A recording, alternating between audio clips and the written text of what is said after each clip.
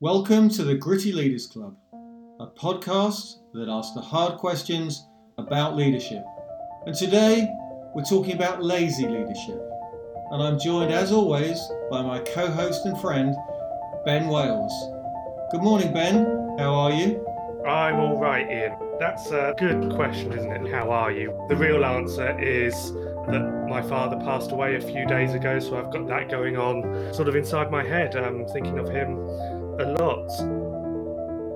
And also, it's an interesting time, isn't it? The end of 2020, the year that revealed itself to be an annus horribilis. But so many people have achieved so much during 2020 in ways they hadn't expected. They've surprised themselves. There's been good and bad. And we're at this weird point. I think people out there, they don't know whether to feel good or bad. We're sort of locked down again, but many things are carrying on. We've got vaccination starting, 3 households for Christmas. How's that going to work? Is it going to work? I think it's a really interesting time. I agree. It's really odd, isn't it? Coming up to Christmas. I love Christmas, as I know you do, and getting together with a family. And we're all making those terrible decisions about who out of our family can join the 3 household. What kind of bubble are we going to have? Can we see grandma or not? And is that awful to do that? Or is it awful not to do that? And the conversations I'm having with some of the people I'm coaching are all around that. That we've gone away from business now, which has been tough enough as a year, but now it's what decisions do I make over bringing together my family for Christmas, which is not the decision they expected at the beginning of the year, that's for sure. No, definitely not. But for my part, Grandma is coming to us for Christmas. Excellent. Good. That's great news. Now, before we get into lazy leadership, we always start with what we've noticed. So, Ben, what have you been noticing recently? Well, just this week, Chuck Yeager died, aged 97. And of course, if we go back 70 odd years, 1947, he was the man that broke the sound barrier for the first time in an X-1 rocket plane dropped from the belly of a B-29 bomber somewhere above the Mojave Desert. He had a bunch of broken ribs at the time. He'd fallen off a horse a couple of weeks before.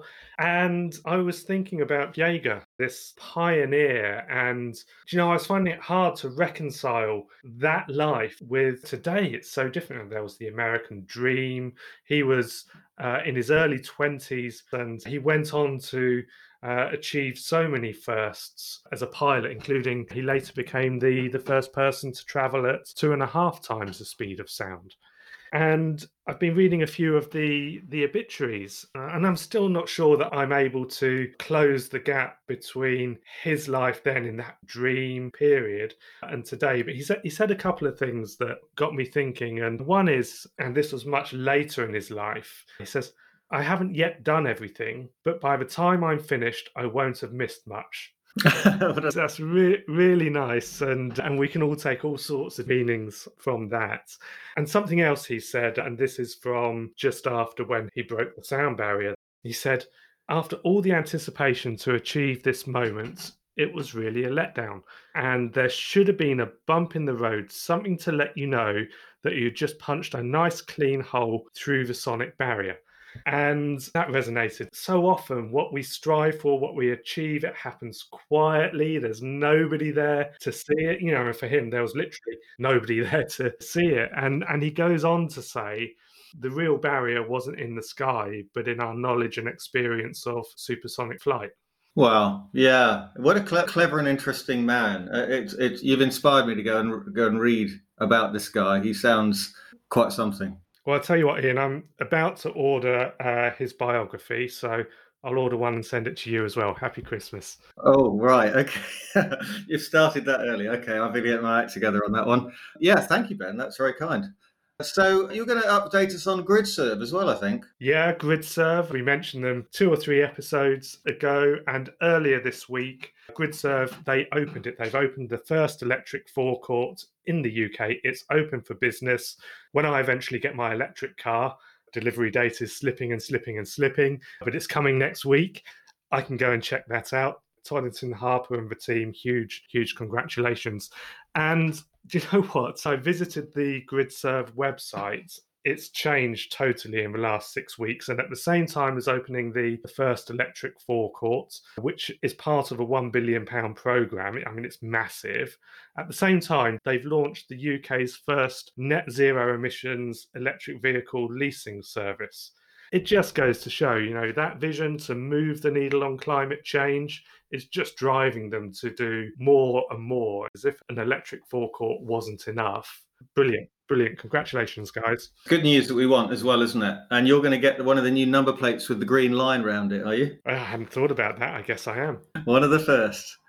Well, what have I been noticing? A few years back now, I read a book by a guy called Tony Hsieh, a book called Delivering Happiness. And I know you've read it. A lot of people have read it. It's one of those books that when I asked people in one of my Vistage groups last month to say who was the hero of theirs, one of the guys around the table said Tony Hsieh. And we talked a bit about him. It reminded me of him. And Tony Hsieh has died. And he died in a house fire, tragically, at the age of 47. But what did he do? Well, he was very smart, worked very hard as a kid, went to Harvard, got a computer science degree. And then after a time with Oracle, which he didn't enjoy, co-founded Link Exchange, and then sold that to Microsoft for a huge amount of money. I think it was 265 million or something in his late 20s. Became a venture capitalist and was looking around for where to put his money. And he kept coming across a company it wasn't called Zappos at the time. I can't remember what it was called at the time, but it eventually became Zappos.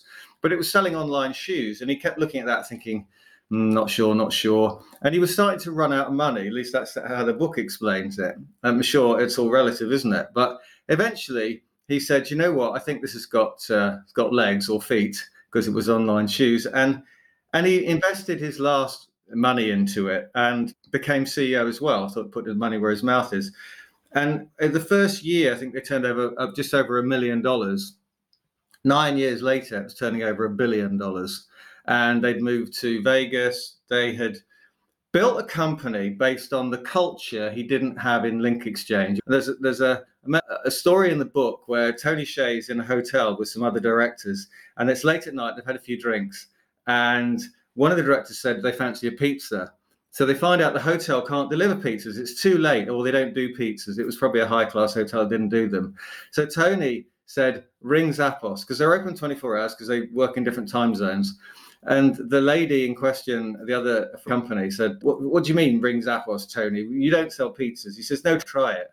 And because Zappos's culture was all about delivering happiness, which is the name of the book. So this lady picked up the phone to Zappos and said, hello, I'd like to order a pizza, please. And the chap on the other end of the phone says, what kind would you like? And that story blew me away, because the person actually helped them to order a pizza to their room. And that was the culture he was trying to create in Zappos. It was all about going the extra mile, staying on the phone longer, creating a relationship. And they created an amazing organization, which eventually sold to Amazon for 1.2 billion. A lot of people don't know that because it still kept the culture there. I know I met a chap we both know, Paul Martin, went out to Zappos in Vegas, and he visited them and said they were amazing.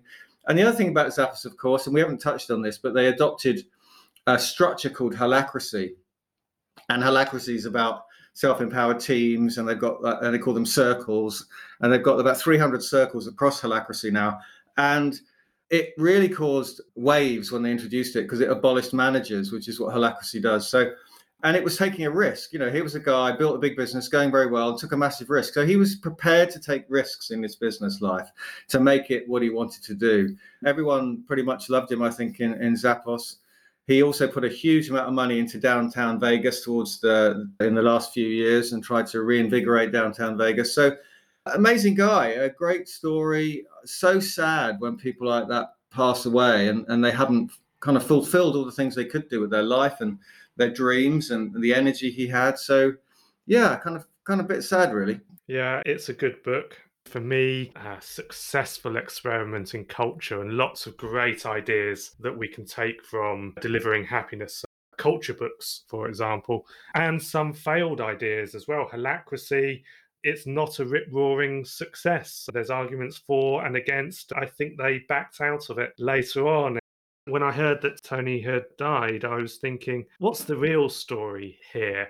And I suppose what he did, that 1 million to 1 billion in 9 years, what he actually did, what all of this did, that culture and all of the experiments and the things that Zappos pioneered, what it actually did was it made people comfortable and secure to shop online. And they grabbed a giant market share. And that was the one thing at the heart of it. But yeah, it's one of my go-to books for culture. It creates that reference point that's so useful. Yeah, some great lessons in there for leaders. The resilience, the take a chance, the try new things, believe in yourself, surround yourself by good people. Yeah, lots of great lessons. So yeah, that was Tony Hsieh. So shall we get on to the main subject? What is the main subject, Ian? Introduce it. Well, the main subject is lazy leadership, and what is it? I'm still getting to grips with what it might be. I suppose I coined the phrase lazy leadership. I don't know if it was you and I on a call, Ben, talking about it, or before that, but it wasn't long ago, and I was thinking of an example where you to office in the morning when we always used to be able to come into the same office pre-coronavirus, and you open your laptop and then you go over to the coffee station and you grab yourself a coffee, and your boss is there or your boss's boss is there, and they turn to you and they say, hi Ian, how was your weekend? And you turn around and you start telling them about the golf on Sunday, the night out with your friends and family on the Saturday. And before you realize it, they're looking at their phone or they're talking to somebody else, or they've actually left the room completely with their coffee. And we've all seen that or done it. And to me, it's just so wrong on so many levels for leadership. And so I coined that phrase, that's lazy leadership. That's not taking the time to understand your people, to understand the impact you have or could have, the opportunity you've created around the coffee station, to take an interest in them, to motivate them, to praise them, to make them walk away from that situation and go, wow, what a great organization, what a great boss I've got, and go back with that energy to go and apply it back in your job. And I think too many leaders, there are too many examples of that kind of what I would now starting to term leadership in organizations today. Okay, so it's about how do we show up? Yeah. I mean, the definition's interesting because I kind of try to retrofit a definition into this. So I was looking at, well, what's the definition of lazy? I'm willing to use energy or make an effort in activity. And then I thought, so what's the definition of lazy leadership? Well, it's something like, and it'd be interesting to hear from any of our listeners if they've got a better definition than this one. It's something like taking the easy course of action. And that's a selfish, easy course of action, not necessarily the course of action that's easy for the organization or anything, but it's kind of almost a selfish, and I'll come on to that later, I think, accepting the status quo, not rocking the boat. That's the kind of lazy leadership. I think there's lots of ways you could look at this, and it'd be really interesting to hear from people.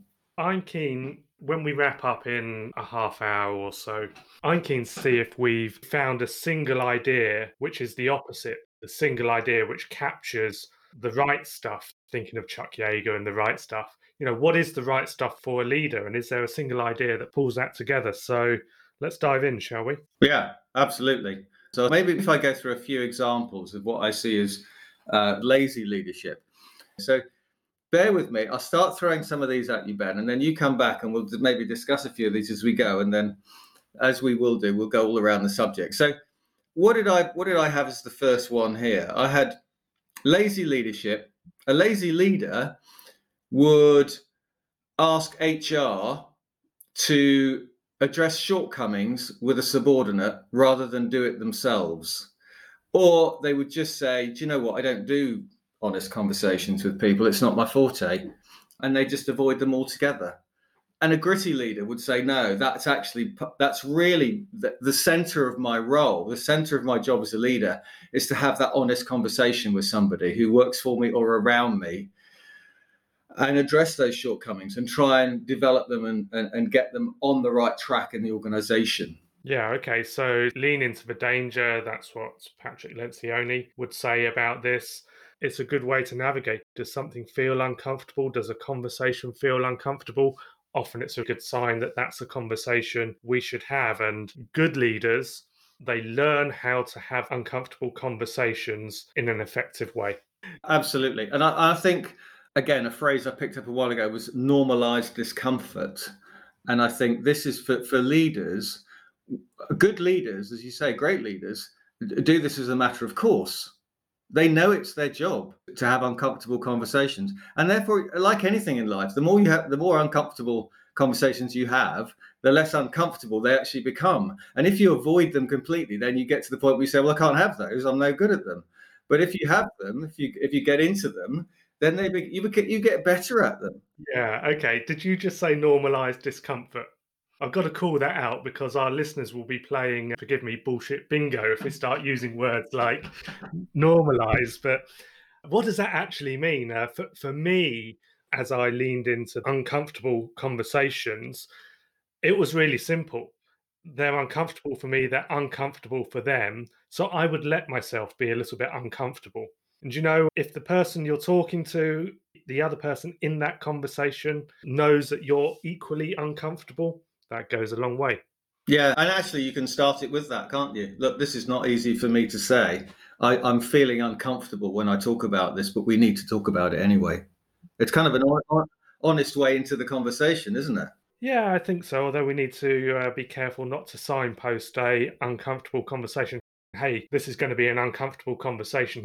You've just railroaded it, haven't you? It's going to be uncomfortable. It's going to be really uncomfortable. Or maybe you say, I'm feeling uncomfortable. It may not be an uncomfortable conversation.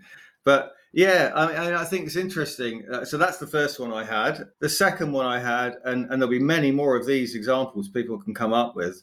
A lazy leader just doesn't do any one-to-ones with team members. You know,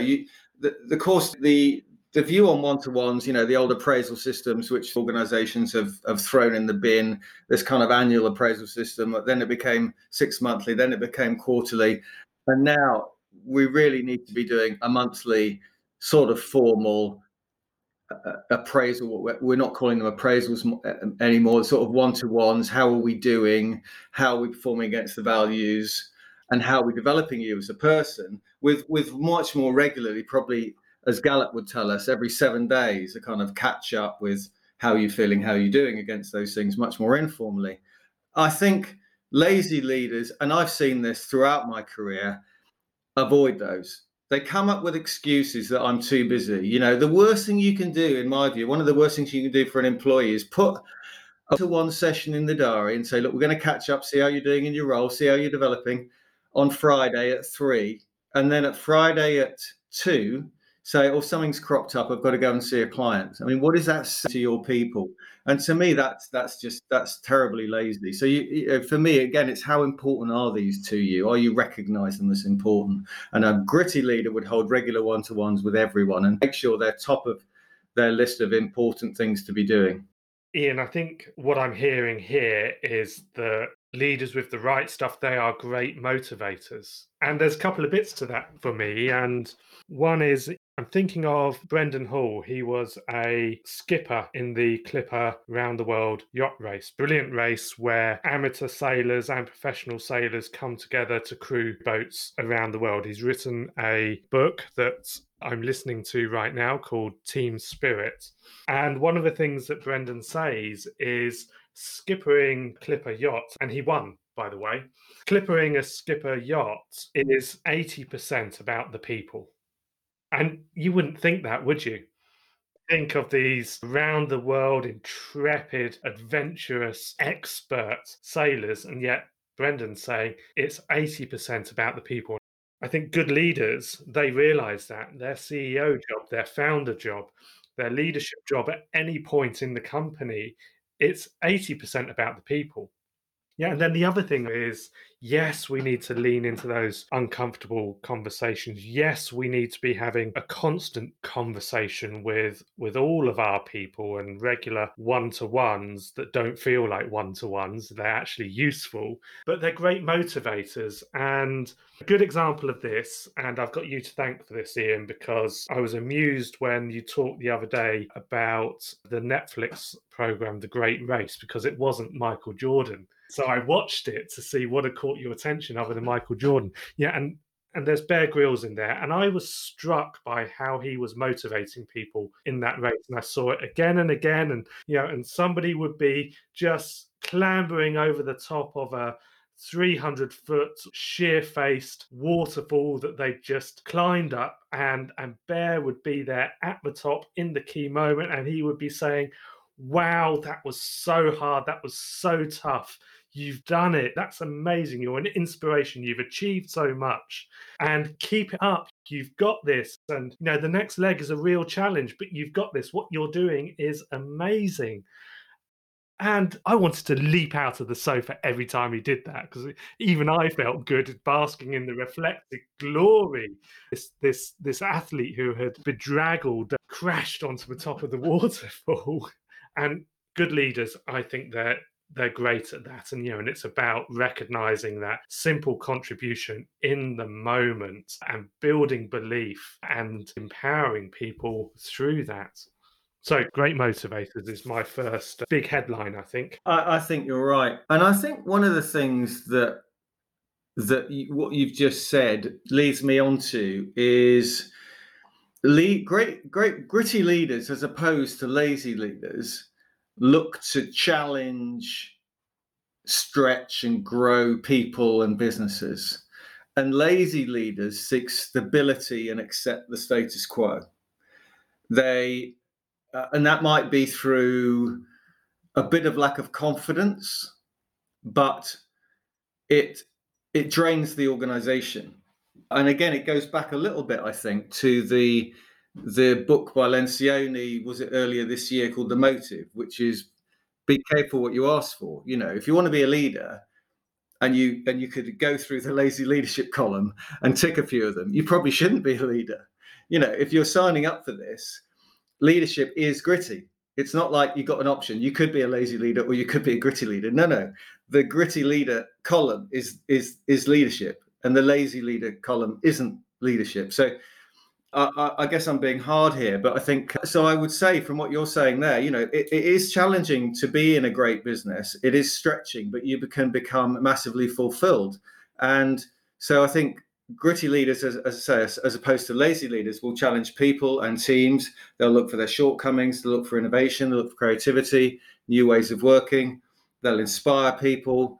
They'll make them feel they can do more, which is what Bear Grylls was doing. He was saying, I know the hardest stretch coming up, where you've got to get into this river and you've got to swim for it's like 3 hours in freezing temperatures whilst you've just scaled 1,000-foot waterfall. But he'd make them feel they could do it. And this is at the heart of what we're talking about. A lazy leadership will just go, well, do you know what? If you want to hang on there, we're doing okay. And it wouldn't really get much inspiration going, wouldn't get much challenge going. And would take, as I said, the easy way. Yeah, okay. Well, let me pick up on this challenge piece. And where I'll take that first is that the good leaders, the first thing they challenge is themselves.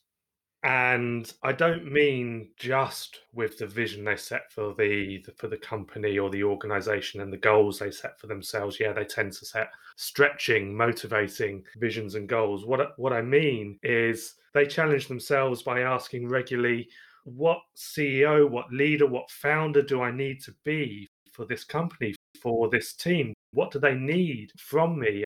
They ask regularly, how effective am I? They find ways to gain feedback, reflect on that, and learn from it. It's a challenging question that you can ask any founder, any leader, any CEO. Who are you to lead? And if they can really think about that and think, actually, who am I to lead? Who do I need to be as a leader? How do I measure up? Am I even 50% effective?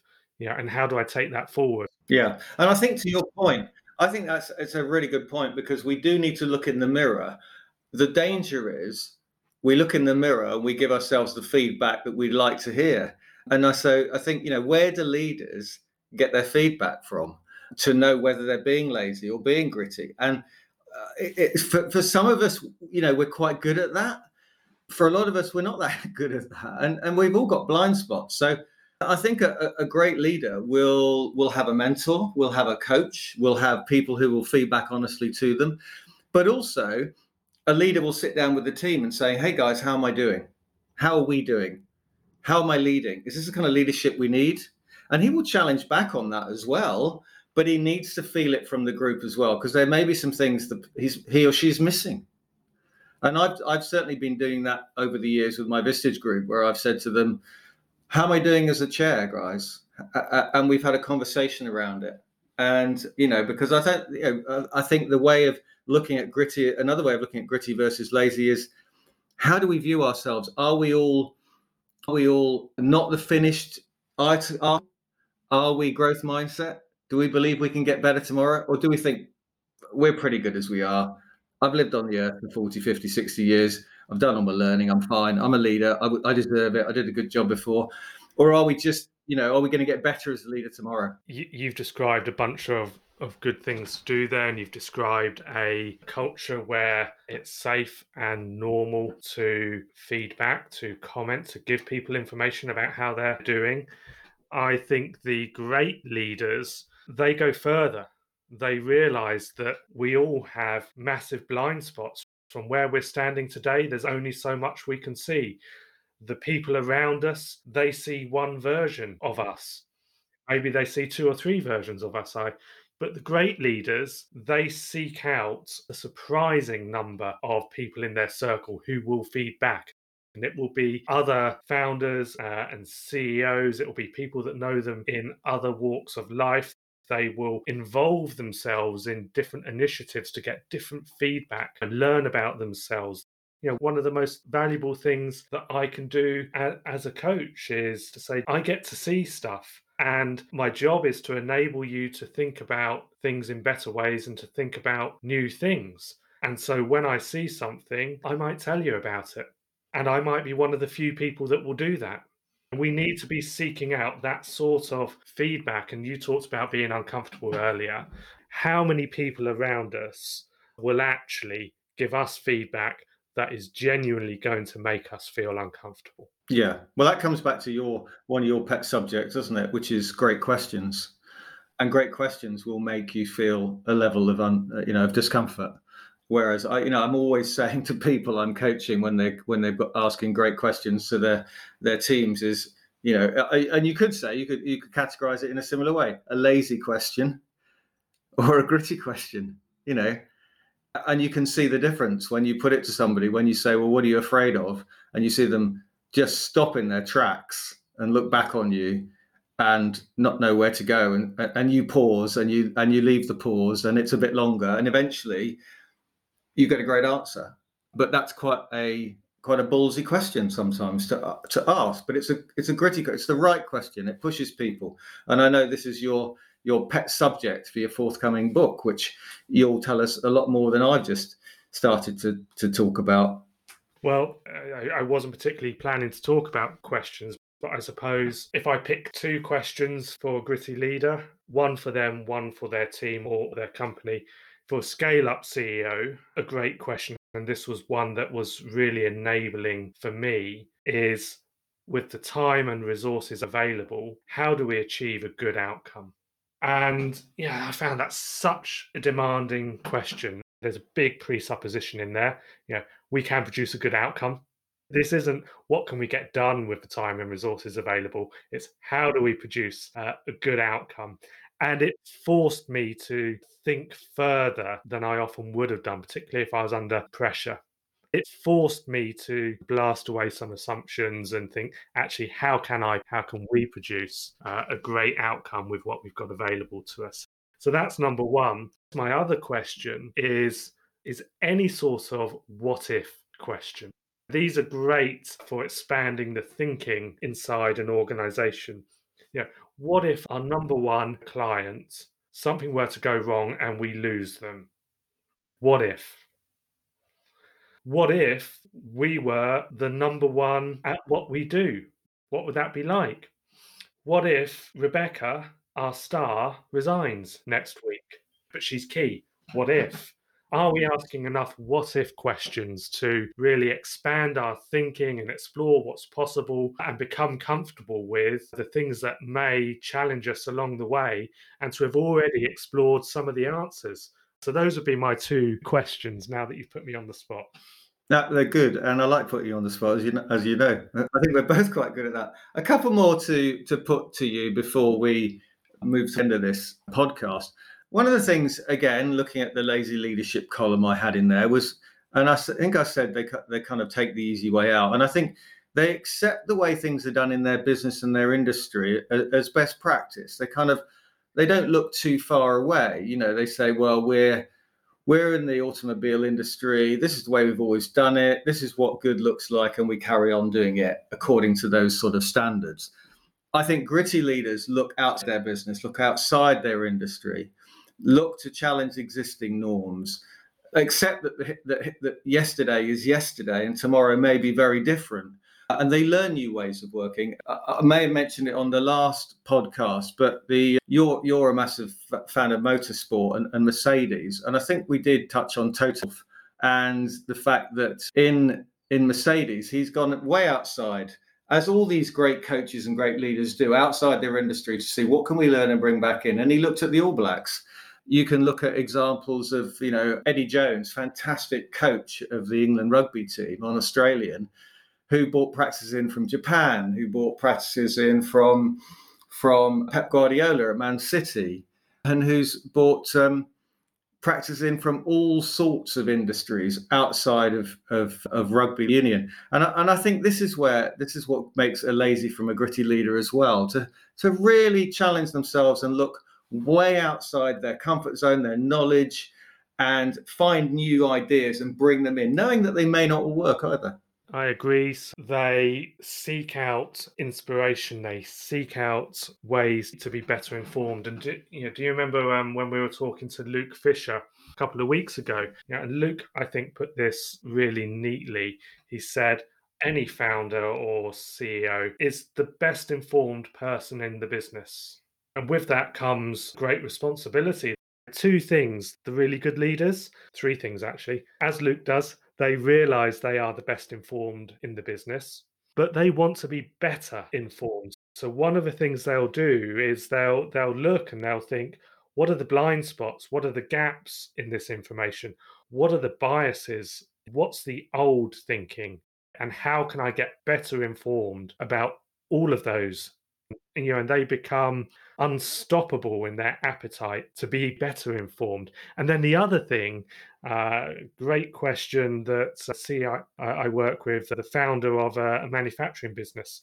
And whenever we talk about information or information comes up, he's got a great go-to question, which is, what am I going to do with this information? And I think that's a giant responsibility of any good leader. We've got all of this information. I'm better informed than anyone else. As an organization, as a team, what are we doing with the information we've got? What are we doing with the information that our thinking is outdated? What are we doing with this inconvenient bit of information over here? What are we doing with our understanding of how our market is changing? Yeah, I completely agree. It's a great question, and you always put great questions forward for people to ponder. What else would I say on my list? I would say gritty leaders recruit people better than themselves for key roles, and lazy leaders recruit people less able than themselves. I think that's a kind of obvious one to go with. We need to look around us. We know from all the personality profiling where we default to as a leader.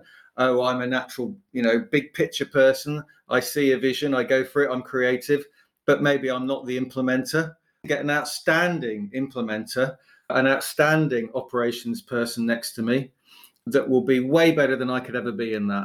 I think the other one I'd put in here is just the kind of day-to-day stuff, because we talked about the strategic stuff, and I'm kind of formulating what's my takeout of this podcast as we go along, as I'm sure you are. But on the day-to-day stuff also, I think if we take it down to a team meeting, and you think, you've got your team there, whether you're running a departmental team or a leadership team, and there's some inappropriate behavior going on, or there's somebody not quite living the values of the organization, or somebody hasn't quite prepared properly for the meeting. I've seen it, and I'm sure you've seen, where the easy thing is just to let that go. The hard thing, the gritty thing, the responsibility of a great leader is to stop that and say, because your standards, if you keep them high, they keep getting higher. If you start eroding them, they start getting lower. And I think it's for the gritty leader to challenge some of those things and say, no, that's not working out. And I had an instance recently in a client where they were saying about one of the directors is no matter how much they've said they're on board with something they're doing, isn't on board. And they're not calling the director out. They're just they're allowing the behavior to continue. And to me, that's not grabbing it. That's lazy leadership. Beware what you tolerate, because that broadcasts a message to everyone watching. And of course, if you're in a leadership position, everyone is watching. Where they say leadership is infectious. What do you want people to catch? But you're talking about values here. I think it's a good topic. People are cynical about values, and in so many organizations, I think the vast majority of organizations, the organization is cynical of its values. That's a key point, I think, for a good leader, a gritty leader. The values start with them. They absolutely need to live those values, spot every opportunity to correct and call something back into line. And they understand that actually, if we're really going to live our values, we'll live them when they cost us money.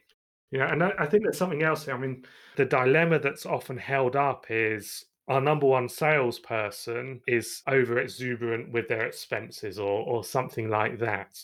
But then our number one salesperson, do we fire them? Don't we fire them? Of course, the answer is, yeah, we have to. But I think the great leader, they go further than that. They reframe these moments. So, yeah, okay, that's our number one salesperson. He, she did this. They have to go. They can't be a part of what we're doing here if they're doing that. They've got to go. But then the great leader will come back and say, by the way, why did we only have one number one salesperson? Why haven't we got 10 salespeople who are performing to that brilliant standard? And what if we had those 10? And what would that be like? And how can we get there? They're great at constantly reframing these little punctuation points in the story of any business and raising the big, important questions and reducing errors, problems, pitfalls. They reduce those to potholes on the way. They deal with them in the right way.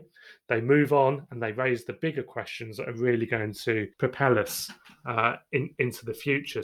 For me, absolutely the number one custodian of the values of the organization. But with that, how do we think around here? And I think, to that example you just used about someone who's maybe playing, free and loose on the expenses, but is a great salesperson.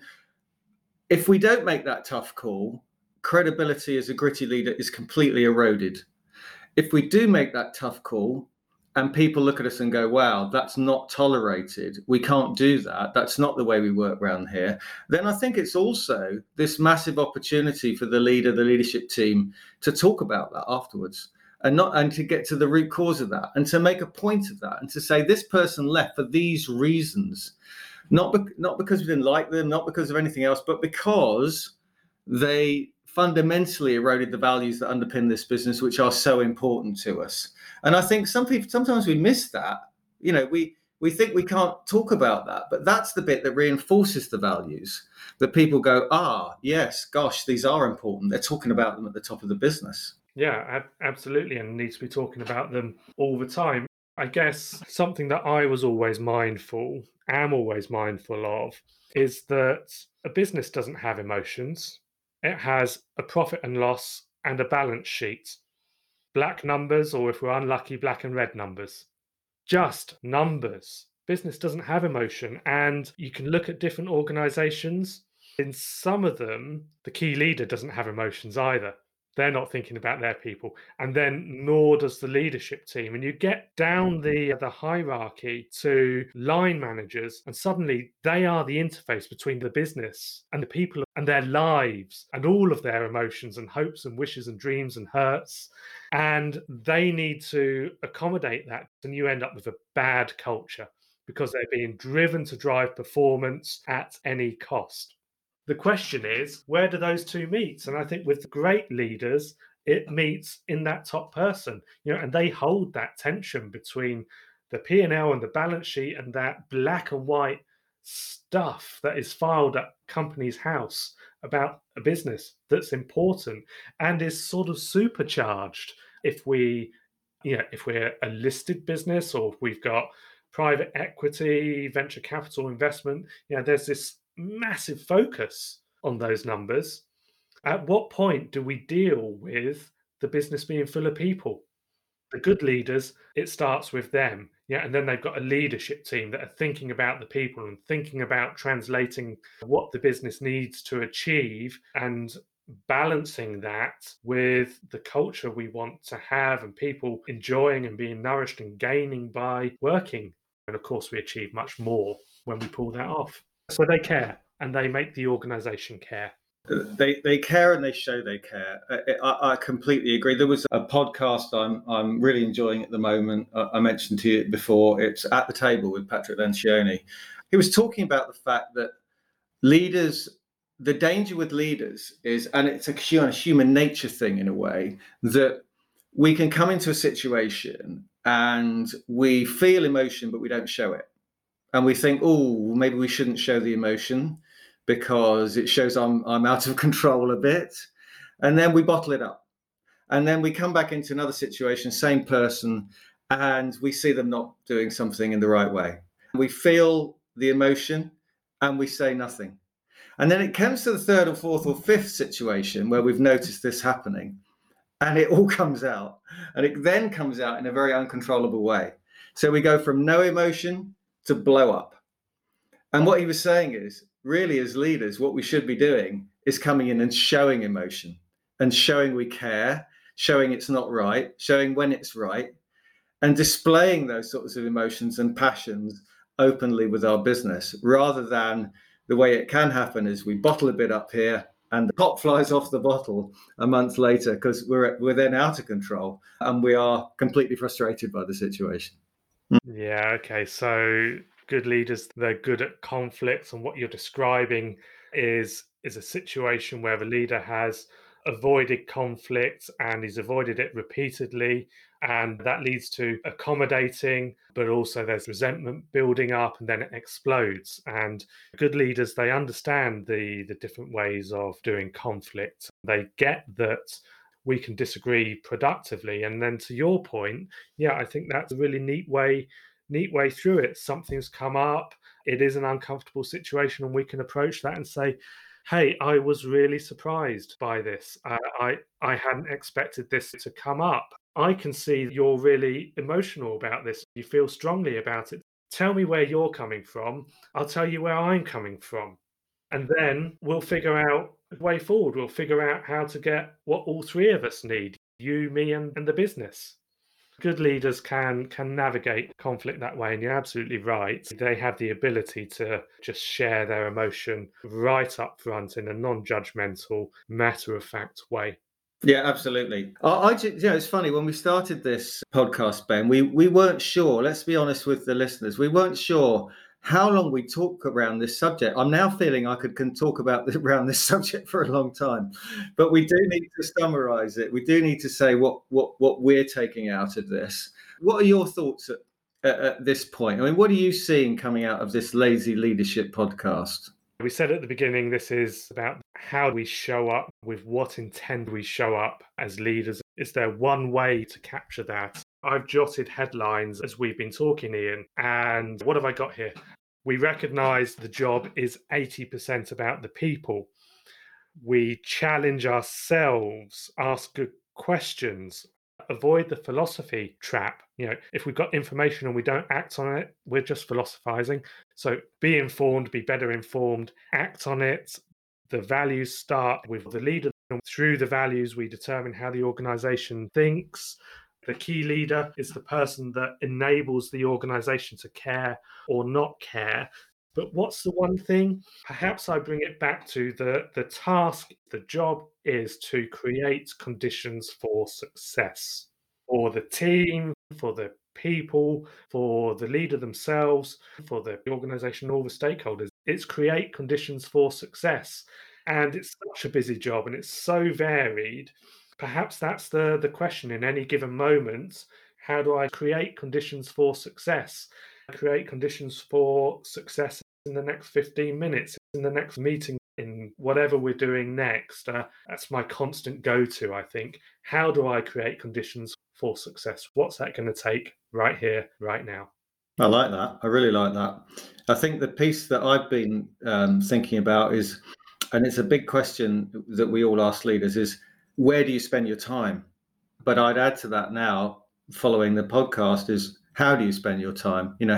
It's not only where, if you draw that circle 100% of your time, where are you spending it? And I think one thing we're saying is you've got to spend a lot of time on people and a lot of time being strategic, because you've got to look outside the business. You've got to challenge things. You've got to have this big picture of where the organization are going and be able to bring information in and challenges in. You've got to look at people. You've got to develop people. You've got to grow people. You've got to look at yourself and be honest, and you've got to be honest with them. So I think there's where you spend your time, but then how in each of those instances you're showing up. Are you being honest? Are you being open? Are you being open with yourself? Are you being open with the others? And are you taking an easy way out, or are you taking the right way out? Boy, there's a lot there. Who'd be a leader, eh? Yeah, you better know what you're getting yourself into. We've been talking a lot about the how, so let's grab Be Strategic as a title, and we'll do a podcast around that in 2021. Are we done? I think we are. What are we doing next? I can tell you exactly what we're doing next. A book and media review, because we thought getting to the end of the year, people have read a bunch of books, we have, and we're going to share a few of our favourites from 2020. I'll get my books ready, Ian. This is a good moment to say to everybody, thank you for listening. Have a great Christmas. Remember, you can email me at ben@benwales.com and ian@ianwindle.com. Have a great Christmas. Ian, thank you too. Have a great Christmas. See you back here in between Christmas and New Year. See you then, Ben. Bye.